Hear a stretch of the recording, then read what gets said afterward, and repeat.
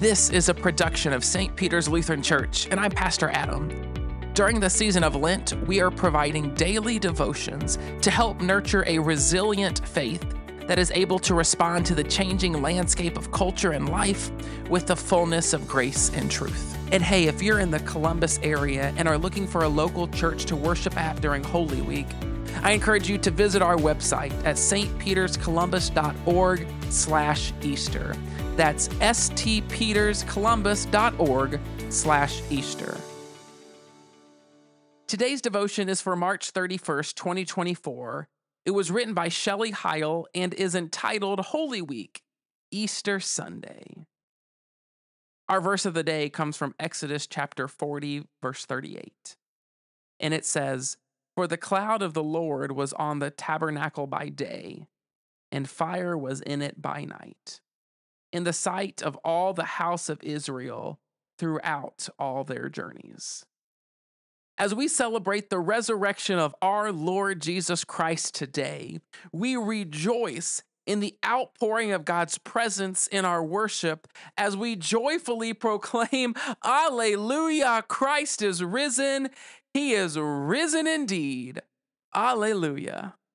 In these last verses of Exodus, we read that Moses willingly and obediently finished the work of building the tabernacle just as God had commanded him. God had dwelt with his people in a cloud by day and a fire by night. His glory filled the tabernacle. The Israelites had been freed from Egyptian slavery to the very presence of God. They were in a good place. In God's perfect plan and time, John 1:14 tells us the Word became flesh. Jesus came to earth and tabernacled with sinners. He came to fulfill the promise of a Savior in Genesis 3:15. In the past few days, we have pondered the great exchange. That is, according to 2 Corinthians 5:21, Jesus, who knew no sin, became sin for us, so that we might become the righteousness of God. Like Moses, our Lord Jesus Christ willingly and obediently finished his saving work on the cross. Like the Israelites, being freed from slavery, Jesus has liberated all believers from the bondage of sin. When we confess our sins, we receive his forgiveness. We are set free to become slaves of God, and the result is eternal life. Again, because of Jesus alone, we are in a good place.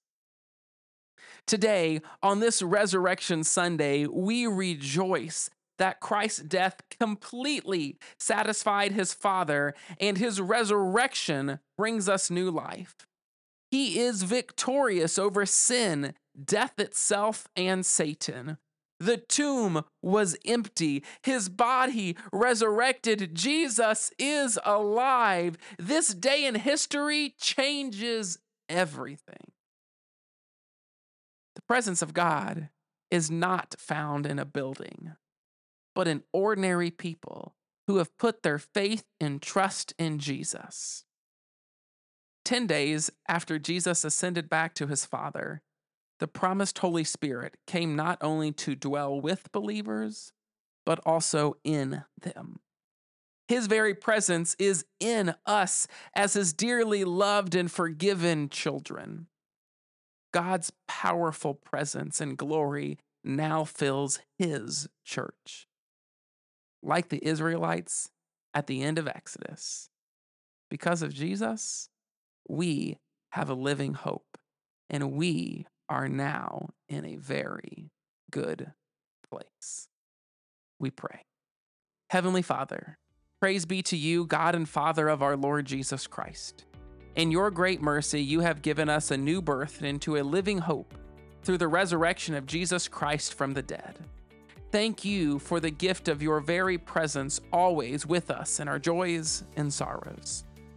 Thank you, Lord, for the hope and blessed assurance that we too will be resurrected in your set time and dwell with you forever.